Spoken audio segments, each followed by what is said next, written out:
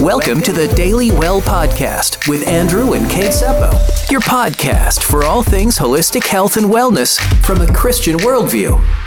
Merry Christmas, and to all, a good night. I can't believe it's already December as we're recording this. It is crazy. The Christmas season is upon us, and you know what that means. It means lots of really fun parties to go to. Lots of travel, lots of dessert. Lots of stress and family dynamics and ugly Christmas sweaters and cookies and eggnog and all the things that go along with it. The stress of shopping and buying gifts and all these things. How do we do it, Kate, every year? Why do we put ourselves through that? Because we love family and we love Jesus. That's and right. We want to honor his birth. But there are so many great ways to be able to navigate the holiday season in a healthful manner. And I just want to come across right now and say that being healthy in the holidays is not deprivation. It is not eating things that you really enjoy or trying to skip out on parties because you're worried about the food that's going to be served or trying to over-exercise to compensate. Like, we're not going to talk about any of that. Our goal is always just to enter the new year feeling as good as we do going into December. Wow, that's good. Don't just wait till the new year to start, but just start before. Yeah. Why not? Today's a great day to start making healthy decisions. It sure is. It is. So we have our top 10 tips that we use to stay healthy during the holidays. Say that 3 times fast. Top 10 tips to stay healthy during the holidays. Top 10 tips. Top 10 tips. Yeah, I can't do it. Anyways, yes. Tip number 1 is intermittent fasting. Now, this is a topic that we could probably talk even way more in depth on. Intermittent fasting is this idea that you give your body a break on a regular basis. So typically you'll find people that won't eat after dinner and they'll eat dinner around 6 and they won't eat again until lunch the next day, which is roughly, noon. So typically you would eat between the hours of noon and 6 hours, and then the other hours, 18 hours of the day, you would fast. And so this is something that I do on a regular basis. I actually really enjoy it. Typically, research shows that it works really well for guys. Women, there's some debate on that. I'm actually reading a book right now called Fasting Like a Girl, and it's incredibly dense in terms of the amount of hormones and how you should honor those in different seasons. And yes, as a woman that has a cycle, like, you are better able to fast during a time of the month where your hormones more mirror a male's, where your estrogen and testosterone are a little bit lower. But testosterone's up. Oh, yes, testosterone is up and estrogen's lower. But that being said, there's some really incredible anecdotal research in terms of clinical experience. Not a lot of actual gold standard studies have ever been done on females for almost anything in general. Like, most studies have been done on 150-pound males and applied to women. And so I think that's a great topic for another day too. Yeah, the basic premise is fasting can be good for women too. It can be. And for this idea, the idea is that it gives you an opportunity to let your gut rest. And we know, especially when you're eating, maybe during the cold months, you're eating some heartier, heavier meals, that has to be processed by your body. And so typically if you eat heavier meals with lots of, steak or chicken, any type of meat, that takes more time to process and to break down than, say, some vegetables that have lots of phytonutrients and fiber in them. So the more you're eating heartier, the more your body needs a break. And so giving yourself more than 6 to 10 hours of a break. A lot of people will eat dinner at 6, then they snack maybe before bed around like 8 or 9. Maybe you're even later than that, you're in college and you're snacking until like 1 or 2 in the morning, and you get up and you grab a bagel or something like that at like 7. I mean, you're not giving your body any time at all of a break between your last. I mean, breakfast literally says break fast. That meal was designed to break your fast of the night. And so it's an easy way to say, hey, I'm gonna only eat between these hours, and it gives you time maybe to say, hey, I'm gonna have a heavier meal because I'm going out tonight with some friends, or I'm going to a Christmas party, and eat a little later or not at all that morning. I'm going to throw in just a couple of extra points because I'm reading about this in my book right now, and it takes about 8 hours to fully digest the last thing that you ate. So if you're never letting your body go at least 8 hours, you are never allowing your body the cellular regeneration process that happens when it's not devoting the vast majority of its resources to digesting your last meal. And specifically, if you can go 17 hours every once in a while. This is not something you do regularly, but maybe once a week you go 17 hours, you can activate what's called autophagy, and that is a cellular cleansing process. And it's really good to help prevent a lot of things like cancer or metabolic diseases down the road. But in general, if you're at least giving your gut that 8 hours, you're going to be in a much better position going to your holiday parties. And feasting and famine is a really biblical concept, right? To deprive yourself for a season and then feast well. You want your body to be able to switch in and out of its ability to digest food and then also not take in food well.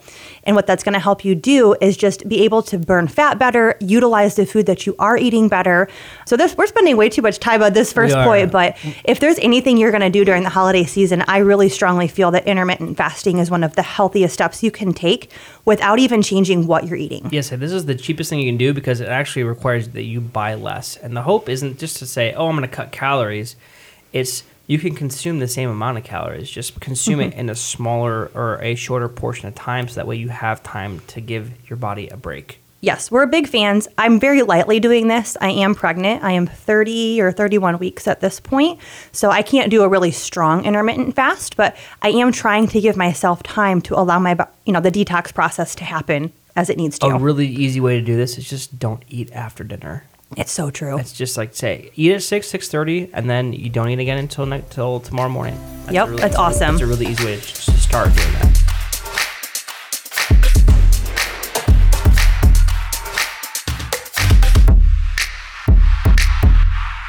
Okay, our second tip, and one that I have done as long as I can remember, is whatever dish I've signed up to bring, I make sure it's a healthy one. I make sure it's something that I want to eat along with the protein that's going to be served. You kind of guarantee that turkey or ham or chicken is going to be on the table. So a roast beast. If you live from Whoville, yes. But usually I'll either bring a salad, some roasted veggies, or kind of like a crudité appetizer. Or like some sweet potatoes, or even for Thanksgiving. This is all great for that too as well. Yeah. Yes. Yeah.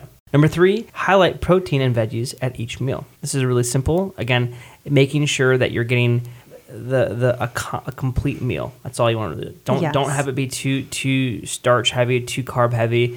You want that balance. You want to make sure that you're having good fats, good protein, and lots of veggies because you can't really overdo protein and veggies. That's really good.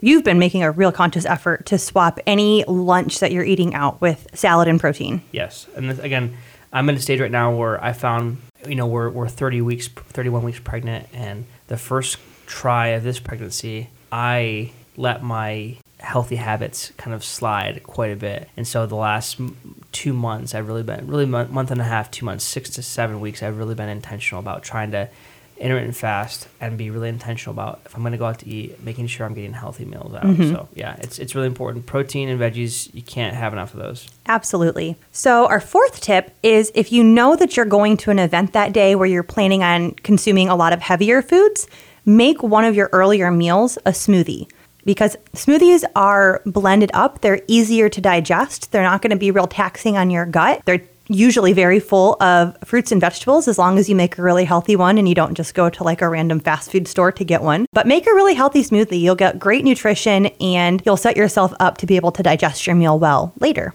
Number 5, walk or work out.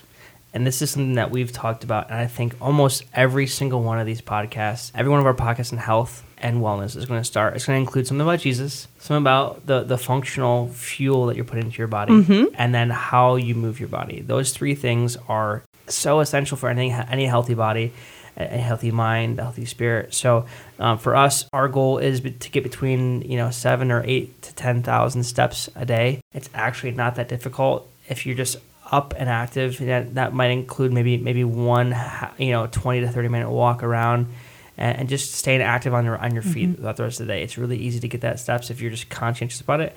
And then we're setting 3 or 4 days aside to do an extra resistance or strength training or workout session.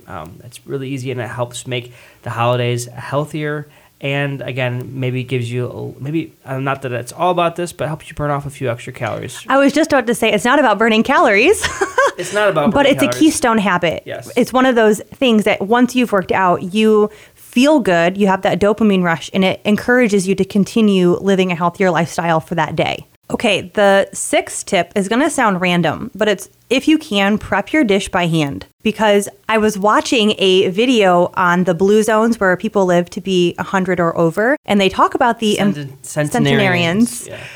I wasn't confident in my pronunciation of that word, so I'm glad you took it off. But one of the keystone habits that they have is that they do as much by hand and not giving it off to a machine or a process as much as possible. So for example, for Thanksgiving, we brought this big old Hubbard squash. I had never even heard of a Hubbard squash. They're delicious. They were really good. But man, we had 4 to cut, and we were both kind of sweating by the end of the workout from getting it prepped, getting all the skin off. But if you can knead your dough by hand, if you can cut your vegetables by hand, it not only gives you an active part in the process, but there's such an importance, in my opinion, of being connected to your food, understanding where it came from, how it's prepared, and just adding that element of love into the preparation of it, and not just buying a bag of frozen vegetables and throwing it in a pot, but being like an active part of selecting out the best produce that you can find and just hand preparing it and caring for it. Well, you take more ownership of that too as well. Yes. And you know, all the ingredients are really clean and good for you. So that is a tip that I have been taking to heart more recently. Thanks for listening to the Daily Well podcast with Andrew and Kate Seppo. If you have any questions or topic ideas, you can reach out to the Daily Well podcast on our website, myhopefm.net. Just click podcasts. Number 7 is to slay that hydration. Yes, hydration.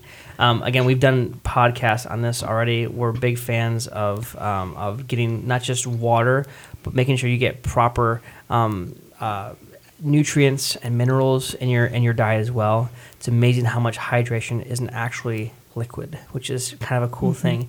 We have a actually I have it right here in my water bottle. We have a little powder supplement that's called Element. It's a salt hydration packet. You just dump it in your water bottle, and it's got the perfect combination and balance of magnesium, potassium, and sodium, I believe. And calcium. And calcium, yeah. And so again, those chemicals, those hormones, they're essential for a lot of bodily processes that require anything moving across the cellular membrane. So if you are in chemistry, high school, basic chemistry, right now you're looking at the sodium potassium ion. The osmosis. The osmosis, how you move things across a gradient. You need those things in your body. And so a lot of times people just grab a water bottle and that's it. It's how can you stay hydrated by eating those nutrients as well as drinking them. And when you are hydrated, you tend to consume less food because typically you feel more satiated. You know what's funny is I got out of drinking Element for a couple of months in pregnancy here, and I just got back on, and I really do notice a significant decrease in my hunger appetite as I'm drinking that throughout the day. It's interesting you mentioned that. Tip number 8 is to eat your dessert closer to a healthy meal. And the reason that I say this is that if you can pair a high amount of sugar in one product with a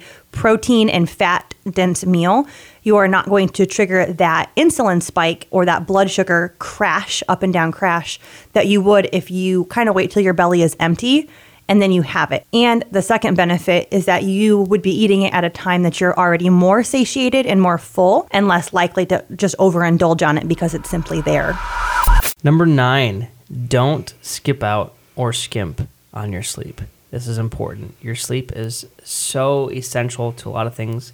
Again, we've already done a podcast on Sabbath and on the mental and spiritual components of rest. You should go back and listen to it. If you haven't, it's really good. We have another one coming up actually soon on even biohacking rest and how do you get power naps or even coffee naps. If you've never heard of those, you should stay tuned for that. It's really exciting. But making sure your sleep is on point. You need I'm going to say at least 8 hours of sleep a night. The winter should be the easiest time for you to get sleep because it gets dark at like 5 p.m. So 8 o'clock, 9 o'clock rolls around. You've been already working with the dark outside. It should be easy to hit the hay.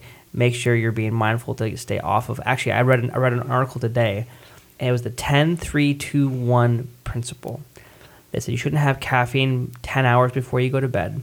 3 hours before bed, you should stop eating. 2 hours before bed, you shouldn't do any work. 1 hour before bed, you should stay off of any technology and screens. So 10-3-2-1. It's a really cool way to make sure you're prioritizing how do I not have coffee or caffeinated drink too late in the day.